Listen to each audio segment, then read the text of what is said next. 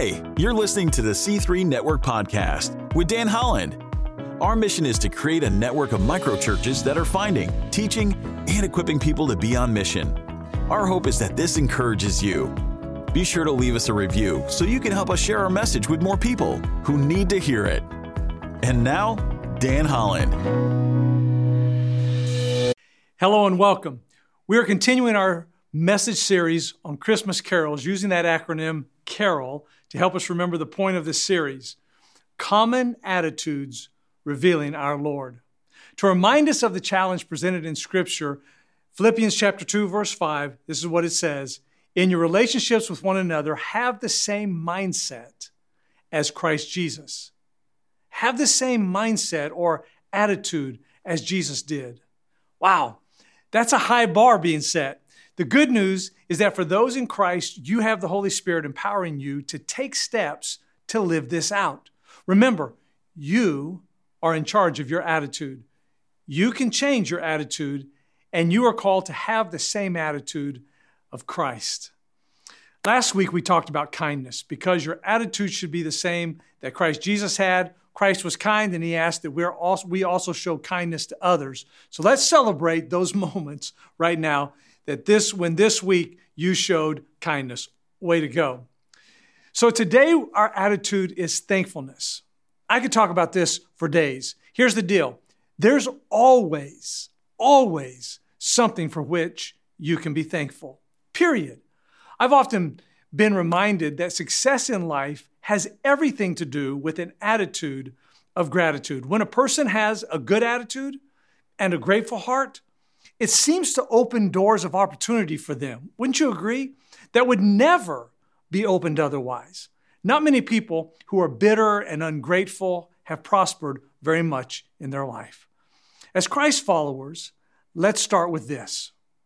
We see over and over again Christ display an attitude of thankfulness.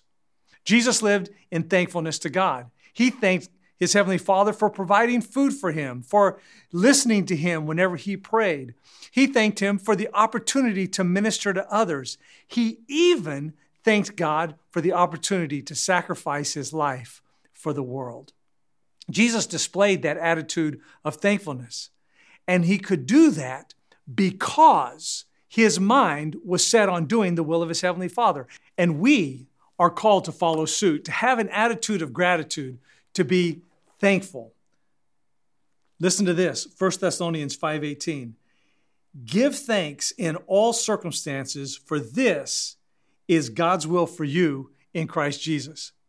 This is really an issue of the heart that will allow you to move forward in your walk with Christ and in your witness for Christ. Nothing shows a confidence in Christ more than a grateful heart. In fact, nothing shows more your love for God than being thankful. I'm going to say something that may sound extreme at first. Are you ready? Okay, here it is. The emotion of gratitude outweighs all other emotions. Being thankful and content are the two indicators, in my opinion, of whether or not you are loving God in that moment. Now, on the opposite end, nothing will ruin your testimony for Christ and or destroy relationships with others quicker than a show of ingratitude. People who display an ungrateful attitude repel people rather than attract them. Isn't that why we're constantly trying to teach our children to be grateful? We tell them, say thank you, and listen, we have so much to be thankful for, but unfortunately, we all will at times focus on what we don't have or our difficult circumstances and basically contemplating why is life not fair? And when this happens, our grateful heart begins to become cold. Let me put it this way. If thankfulness were a boy playing in the schoolyard, then the bullies trying to take the lunch money would be greed, selfishness, coveting, hardship, comparing myself to others, and suffering. All of these, I just call them bullies, want to stop us from giving thanks in all circumstances, which is God's will for you in Christ Jesus. See, your attitude really does matter. We just got done with the 4 weeks of discussing the power and importance of having your mind set on Christ. Your attitude determines your altitude. You see, Paul lived by a model when it came to an attitude of thankfulness, and he shared it with us in 1 Thessalonians chapter 5. Those 3 verses. I'm going to jump back to verse 16. This is what he says. This is his motto. Rejoice always, pray continually, give thanks in all circumstances, for this is God's will for you in Christ Jesus. Let me read that again, because someone's going through some difficult circumstances right now, and you need to be reminded of this. Rejoice always, pray continually, give thanks in all circumstances, for this is God's will for you in Christ Jesus. And isn't that really the bottom line? It's easy to be thankful when you're receiving what you want, whatever it is you desire. We see this with kids at Christmas. No kid jumps for joy over getting socks at Christmas. I mean, at least not my kids. They want toys and games, electronics. And we do something similar sometimes with God, where we want health and we want more stuff. We want prosperity. We want life to be easy. We want relationships to be smooth. And suddenly we open up the gift from God and it's socks. That's not what I wanted. I didn't want socks. I didn't want suffering. I didn't want hardship. I didn't want loss of fortune. I didn't want relational difficulties. I didn't want struggles. Listen, it may not be what you wanted, but God knew that it's what you needed. It's in these moments, whenever we have what we don't want, that the question arises. Will we have the same attitude as Christ, who gave thanks in the midst of facing death? Will we give thanks in all circumstances? Because all of us will be tempted.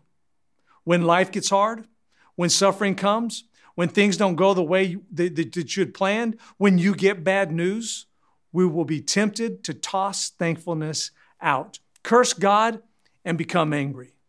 Just for a second, let's reset expectations when it comes to God. Just a few reminders. Does God bless us? Yes. Do his blessings always come in the form that we think they should? Not at all. One Christian songwriter has wonderfully penned the lyrics, and I love these because I think they're graphic. Question is, what if your blessings come through raindrops? What if your healing comes through tears? What if 1,000 sleepless nights are what it takes to know you're near? What if trials of this life are your mercies in disguise? That's good. Remember, God's blessings come in many forms. So give thanks in all circumstances, for this is God's will for you in Christ Jesus. Let me put it this way. Everybody has a cell phone. Am I right? Everybody. And everybody has apps on their phone. Those apps work great, but then occasionally you're notified that the app needs to be updated. What's going on with that? I think you're all familiar with that little symbol, the little cloud thingamajigger with an arrow that's pointing down. It just means that you should stop, connect to the Wi-Fi, click on it, and let it update. The app is still good. It just needs to be updated because things change. Technology advances. They need to fix bugs. And no matter how many times you test a mobile app before launching it, there will always be bugs that are left to figure out. The same is true for our attitude of thanksgiving. You see, being thankful isn't a one-time download and that's it. Because things change, life happens, and the Lord needs to, fix bugs that get into our thought processes. When Thanksgiving doesn't seem to be working well, we need to pause to pray, read the scripture, and update our gratitude. I've been through seasons when I thought the world was against me. And then by taking time to quote unquote, update my Thanksgiving app, I was reminded that my hardship may be happening because God's trying to do a work I cannot see. I don't know everything that he's doing. In fact, I want you to stop for a moment and at least wonder about what is God up to in your life. God is calling you to lean into him, to trust him, and to give thanks in all circumstances. Now, this last reminder is going to sting a little. I don't want it to sting, but it does, even to me. This may sound a little harsh, but I want to remind you, God does not owe you anything. In a society that tells us we are owed everything, let me remind you, God does not owe you anything. God does not owe you a life without pain and suffering. In fact, he warned his followers that they would experience many trials. And God does not owe you a nice house or a truck. He challenged his followers, in fact, to realize that this world was not their home.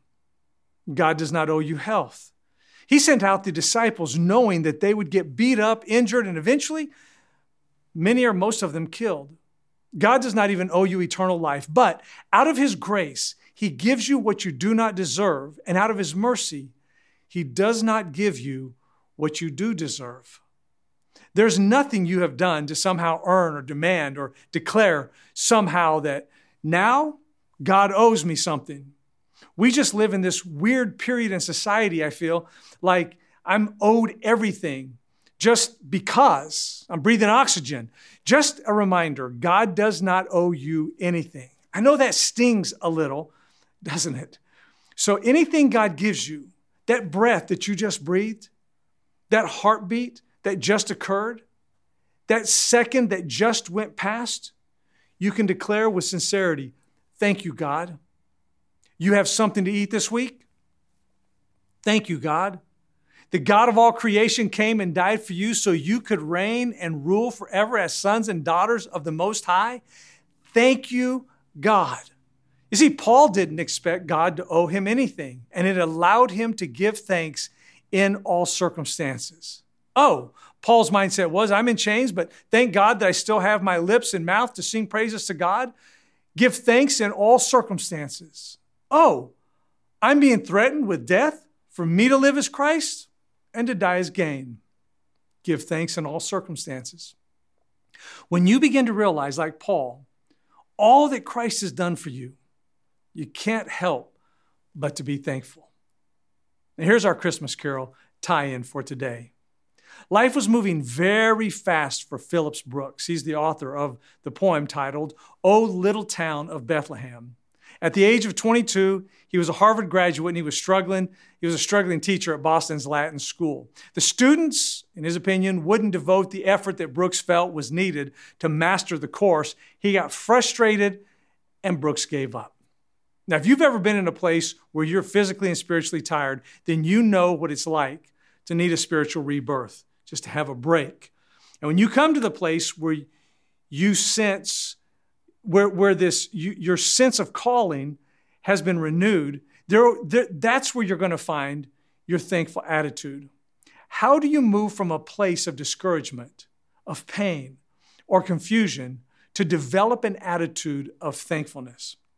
Well, the first thing that Brooks did was try on his own effort. His cup was empty, so he did what he knew to do. So what have you tried to do?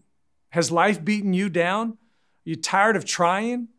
Just the demands of others? Have you suffered a death?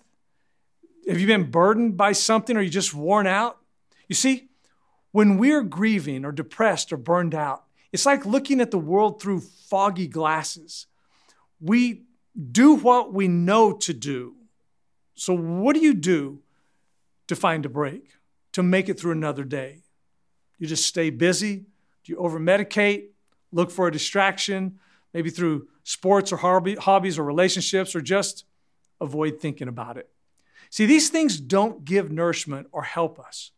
Brooks found the end of his rope. So how does the Christmas carol, O Little Town of Bethlehem, tie into thankfulness? Bethlehem was not an important city. It was the city of David, but it was small and really it was out of the way. How often have we felt this way? Yet God took notice, and it was there that Jesus was born. No one ended up in Bethlehem on accident. If you went there, you did so intentionally, on purpose. God chose this small town, however, on purpose. And God has chosen you on purpose. Once born into the world, he saved the world through his death and gave hope to the world through his eventual resurrection. Now that we have been born again, we have so much for which to be thankful. Thankful for who I am in Christ, what I have in health and possessions and family and friends, and where I am. But Bethlehem was in God's will. The prophet Micah had prophesied about the little town of Bethlehem. See, God often chooses people the world overlooks. King David was an unimpressive shepherd boy. Mary was an unknown Jewish girl. Peter was a crusty old fisherman. And Moses was a burned out retiree with no pension. It's worth reflecting on the forgotten people around you. Maybe, just maybe you feel like one of them. If we assume that God only works through well-known Christian leaders, we will absolutely miss some of the most powerful things God wants to do. We can be thankful today because God knows us and we are in His will. See, one of the things Brooks did when he was burned out was he just changed his routine. Upon leaving Boston's Latin school, he went to seminary and served in a growing congregation. He's described as a powerful preacher, could actually speak 1,300 words a minute. Sometimes you just need to take a break from your normal routine. For Brooks, he went on a trip. He got away. He got a different perspective on things. For us, maybe we take a little mini vacation. Maybe you go out and sleep in the hammock by the pond. At least what I did on my old property. Find a quiet time early in the morning hours or late in the afternoon after everyone's gone to bed, just to be alone to think. Maybe sit out by the lake or take a little extra time at your lunch hour, but just time to regain perspective. Brooks gained perspective. He began to set aside his worn out attitude for a thankful attitude. Someone actually wrote this about him. The dark days ended. The joy of living returned, and his positive, thankful attitude again became apparent in his every step and word. See, that's how we are when we're refreshed. So this attempt to rediscover and restore his own faith worked by changing his routine. In his case, he took a year-long sabbatical. Now, maybe you can't afford to take a year's sabbatical, but listen, don't sell God's way short. He said once that at least once every week, we should take a sabbatical day. It's called Sabbath. Husbands, here's an idea. Let's give our wives a break by taking over the reins while she walks or bikes or spends time alone or stares at the wall, whatever she needs to do to replenish her spirit, and vice versa. Now let's get back to our Christmas carol. See, although Brooks had visited every major European and Middle Eastern city, nothing inspired him like Bethlehem. At the age of 30, on December 24, 1865, he wrote in his journal, "Before dark, we rode out of town to the field where they say the shepherds saw the star.